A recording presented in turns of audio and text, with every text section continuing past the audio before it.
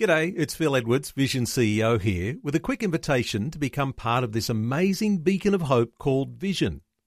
Together we can put our love into action to help people of all kinds build or rebuild their lives on the truth of God. Please consider the part you can play during our upcoming Visionathon appeal, remembering that it's your support that makes Vision possible, including this podcast. Audio on demand from Vision Christian Media.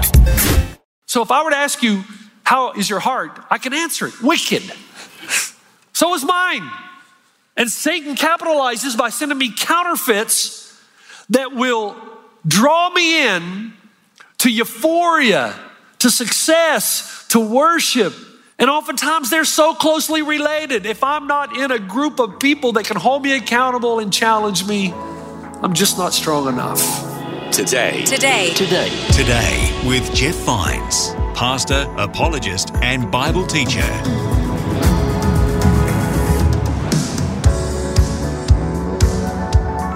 Hello, my name is Bill, and welcome to this episode of Today with Jeff Vines.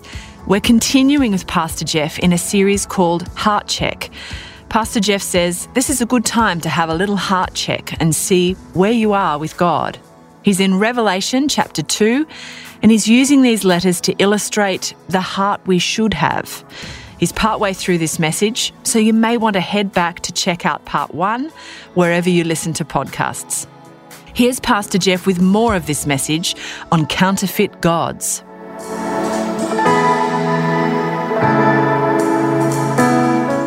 You remember when we talked about Yom Kippur? Priest goes in, people of God. It's a big day, Day of Atonement. Everybody's come in and around the tabernacle, the temple. The priest has 2 goats. One goat for his own sacrifice before he represents the sins of the people. Then the goat that will be called the what? Scapegoat. They will tie a red cord around the scapegoat. He will transfer the sins of the people onto the goat in symbolism. And then a Gentile would lead the goat out into the wilderness to be an illustration or expression of our sins are separated from us as far as the east is from the west. And over the next 10 days, that red cord would turn white as a symbol that though our sins be as scarlet, yet they shall be made white as snow. What does Hitler do? Or Satan do with the people of God? He uses them as a scapegoat. He tells the Germans that all their problems are because of the Jews, and we have to exterminate. We got to get rid of them. And what does he do? He leads them out of the city into camps. He marks each Jew with a red letter J in their passports. And he leads them out. He herds them together, unable to escape, into the wilderness camps. He transports them with cattle, goats, and lambs, things that were sacrificed on the Temple Mount on behalf of the people of God. Now, is Hitler this clever? I don't think so. This is all the work of the evil one, the counterfeit system. The enemy is always taking something that is meant for holy and for good and counterfeiting it and using it for his purposes, which usually destroy the people of God. Let's keep going. Just 1 second here.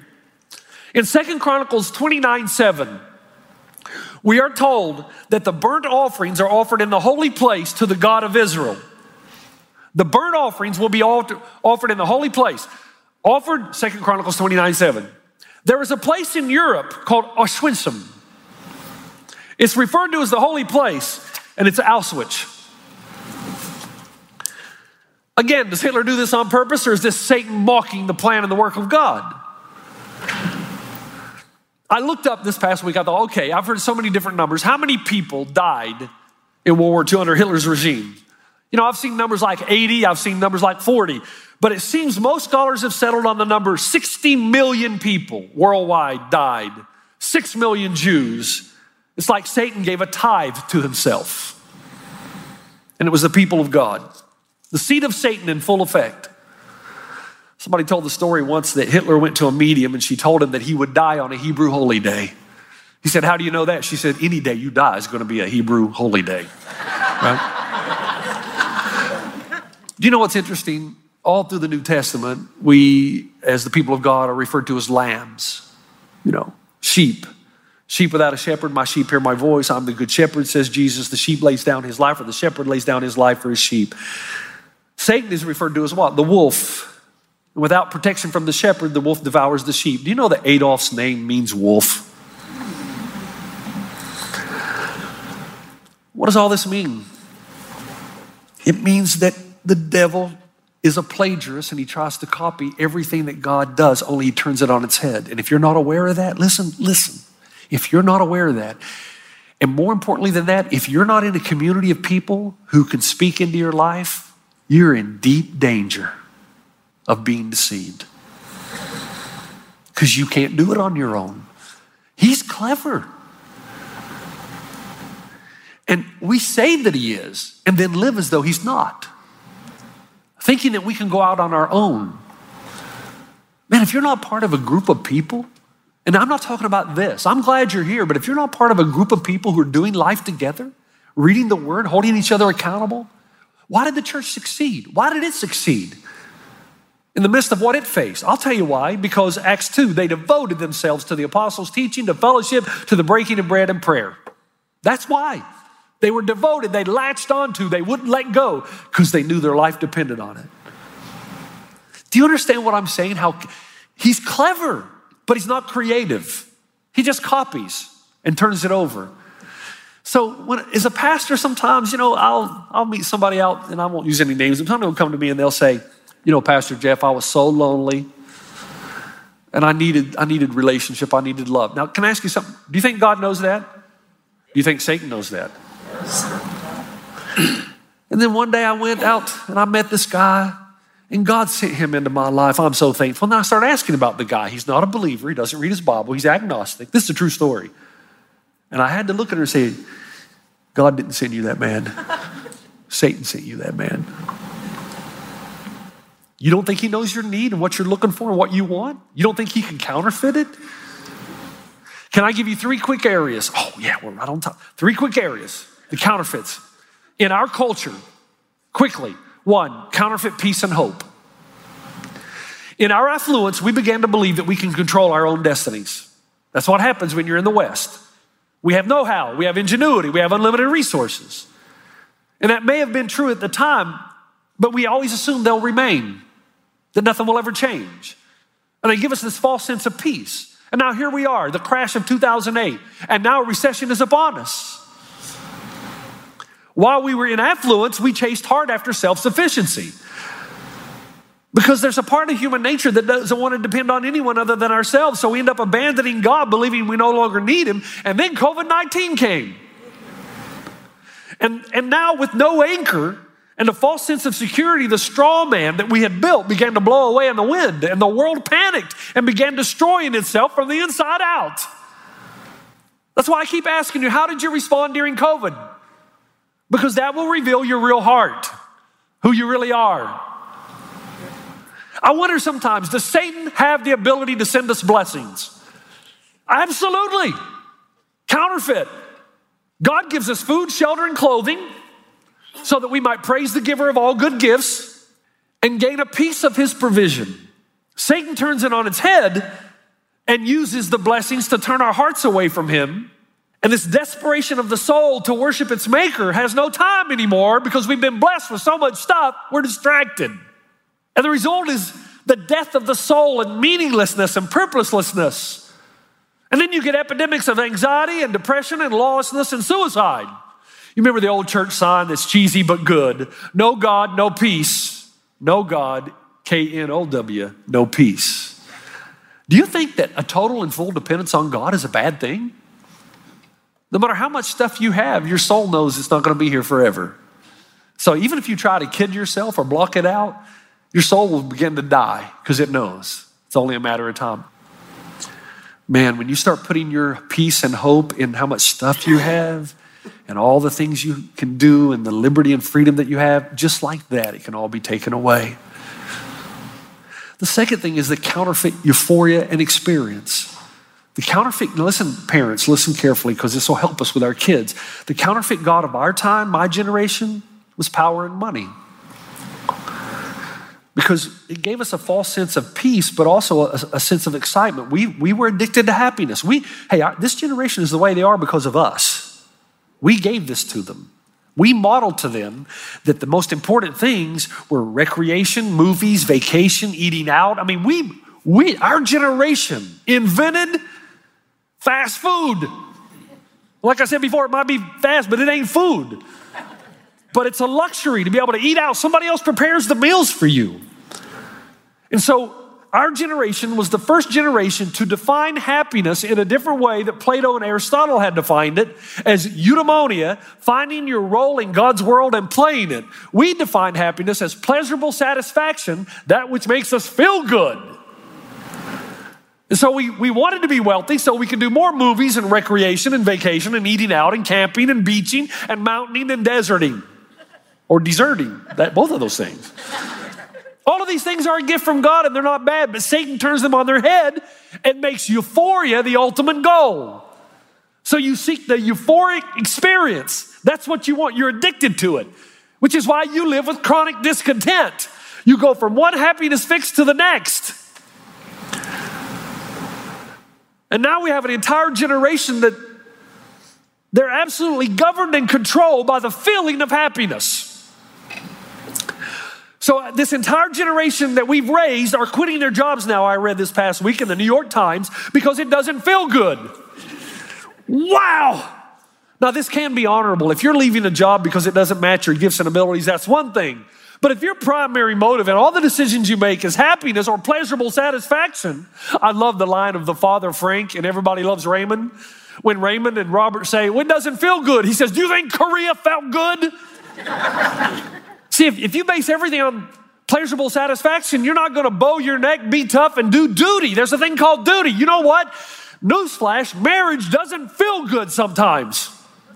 Your job doesn't feel good sometimes. And this is not the first generation to seek euphoria. Drinking wine and having sex felt good to the Romans, but ultimately it destroyed the family and brought down an entire culture. Listen, here's the good news. You were actually created to seek euphoria. Did you know that? See how God gives you something and Satan turns it on its head. But the euphoria you're looking for is in worship, where God gives you a sense of what is beyond the pleasurable satisfaction of rumors of another world. You're wired for that. Archbishop William Temple, for worship is the submission of all our nature to God. It is the quickening of conscience by His holiness, the nourishment of the mind with His truth, the purifying of the imagination by His beauty, the opening of the heart to His love, the surrender of the will to His purpose, and all of this gathered up in adoration, the most selfless emotion of which our nature is capable. Adoration. Man, euphoria. There is a young people. There's a euphoria that always satisfies. And you know what it is? When you come into contact with the living God. And how do you do that? The submission of your heart and soul to Him and His purposes. And you will live. Remember, how many times do I have to give the example of Exodus 3 when Moses said, tell me, how do I know you're going to be with me? And God says, here's how you know. When you've obeyed me, you're going to stand and worship me on the mountain. So what you're looking for in euphoria is on the other side of obeying God, loving God, serving God. And one day you wake up and you realize, man, God and I are tight. And nothing's going to give you that experience like that. Nothing. But there's one final counterfeit. And it's the big one of our time. So much so that I'm going to spend the entire month next year in February addressing it. But I've got to give a little piece of it right now. Parents, listen, please. Counterfeit identity. Have you ever heard of the Tower of Pisa? Anybody? In Italy? It's known around the world for its unintentional tilt.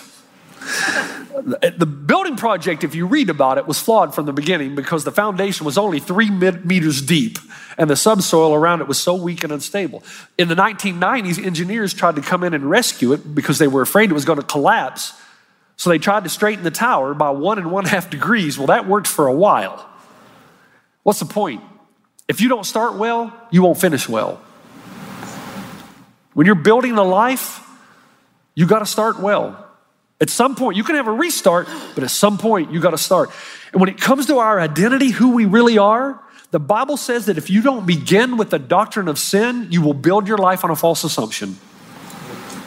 Your true identity, and if you're a Christ follower, this is not up for discussion. Your true identity is you are made in the image of Christ, but you have a fallen nature. We're all sinners. You, me, all of us. We've all got issues. Some of us more than others, right? But we all got them, all of them. If that offends a person as a secular person, I kind of understand that to some degree because the gospel is offensive. It tells you, yeah, you're created in the image of God, but you're flawed, man. You're flawed. But if that offends you as a Christ follower, you've been taken in by the counterfeit. Because Paul said, I am the chief of all sinners. Yes, I've been created in God's image, but the moment I was born, I had a disposition toward self and the flesh and away from God and the Spirit. Do you know that? Hey, if we were born without flaw, why do we have to spend so much time teaching our children to behave? It's amazing. I love my grandchildren, Ada and Owen, I do, but they're little rascals. So are your grandchildren. You know, they have to be taught to share. They have to be taught not to beat each other up and pull each other's hair. When you're born, you got this thing, think about it, you're trying to manipulate almost from day one the whole world around you to get what you want. You're supposed to grow out of it, but many people do not. Your favorite word is mine. Mine or no, right? Can I encourage some of you parents, your children struggle with sin, not because they had improper upbringing, but because they're sinners. Adam and Eve had the best parents ever. God the Father, God the Son, God the Holy Spirit, and they still rebelled. God tells you that you are created in the image of God, but tainted by the fall and sinful nature. But listen, Satan offers a counterfeit claim. He says you're created in God's image and therefore everything you feel and do is right. He's a plagiarist. Yeah, you're created in the image of God, therefore if something is innate in you, it must be right. Jesus teaches just because something is innate doesn't mean it's permissible. He says you got to be born again. You got to put off the desires of the flesh and live according to the Spirit. And when it comes to the sexual sins and identity in our generation, Satan and the world that lies under his sway says, you were born that way, so it must be okay. Wow. That logic just won't hold water. How does that math work? You're born selfish, it's okay. You're born narcissistic, it's okay. Overall, you're just a royal pain in the backside. Is that okay? The American Psychiatric Association, so this is not a Christian journal, says some people believe that sexual orientation is innate and fixed. However, sexual orientation develops across a lifetime. So they're telling us that influencers occur in your life that determine who you are, nature and nurture. And we're told that scientists are far from discovering the factors that contribute to the development of sexual attractiveness. And you can be influenced by society to go a certain way. So it's untenable and irresponsible to claim that the innateness of sexual attraction is a proven reality. It's not. However, even if it was, that doesn't mean it's permissible. Why is it that a friend of mine can take one drink and go off in a binge, but other friends of mine are not tempted to do so? Some people have a predisposition to alcohol. What's the answer? You must be born again. It doesn't matter if you were born a liar and your temperament and personality is a people pleaser, so you tell everybody what they want to hear and you never tell the truth. You must be born again. It doesn't matter if you have a predisposition to pornography. We all have issues. The answer is always the same. You must be born again. It doesn't matter that you were born with an aversion to monogamy and a desire for polygamy. You must be born again. It doesn't matter if you were born with a desire to sleep with underage girls. You must be born again. The counterfeit identity that Satan offers is you are not who you are, God's creation, But your identity is what you are. Straight, gay, lesbian, transgender, whatever.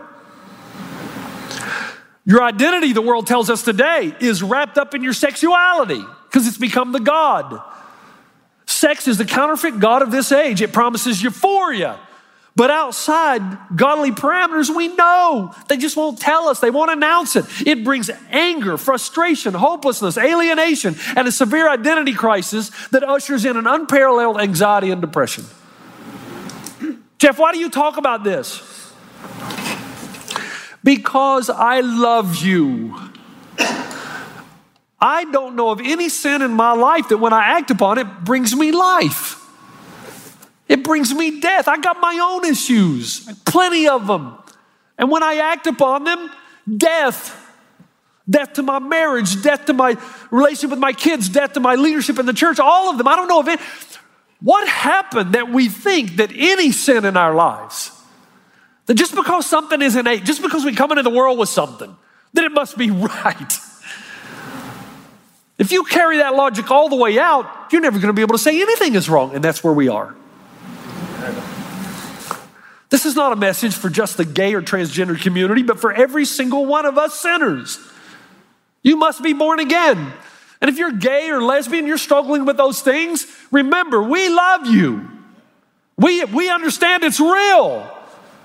And we got issues too. But we don't love you by telling you it's okay. That's like me saying to my friend Michael, it's okay, I know you have feelings for this other woman, go cheat on your wife. No. We love you. We want to tell you the truth because we want you to have the life that Christ has for you.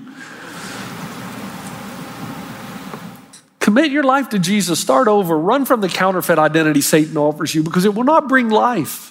It might be a difficult journey. And sin is deeply ingrained. The Bible says the heart of man is wicked. It means every man, every woman. Our hearts are wicked. We need to be born again. We need regeneration. We need to be changed. So if I were to ask you, how is your heart? I can answer it. Wicked. So is mine. And Satan capitalizes by sending me counterfeits that will draw me in to euphoria, to success, to worship. And oftentimes they're so closely related. If I'm not in a group of people that can hold me accountable and challenge me, I'm just not strong enough. Clocks are from the devil. Father, I've gone on too far. I pray for my brothers and sisters in this room. I pray for all of us. I pray for myself. The reality that Satan will send counterfeits. He will mock God. He will attempt to draw worship into himself. So much so that Paul said our struggle is not against flesh and blood. It's against the unseen, the powers that we don't see but are nevertheless there. I pray for all my brothers and sisters that if there's any of us that need to turn around right now and stop saying that God sent me this when we know deep in our hearts this is not the way of God, that we would have the courage to repent. I pray for myself. I pray for my brothers and sisters. God, open our eyes to see the truth of who you are and to pursue relentlessly your life for us in every facet that the abundant life might be ours. For those who are struggling with any of these things I mentioned, we all struggle. I pray they would talk to someone who will love them and coach them and help them to find life according to design. In Christ's name, amen. You've been listening to Today with Jeff Vines. Next time, we'll bring you a new message from Pastor Jeff. You can listen to more messages like this. Just search for Today with Jeff Vines wherever you get your podcasts. You make me wanna dance and sing with every single breath I breathe. I will bring this offering. You are my wonder. You bring the wonder. Today. Today with Jeff Vines. Thanks for taking time to listen to this audio on demand from Vision Christian Media. To find out more about us, go to vision.org.au.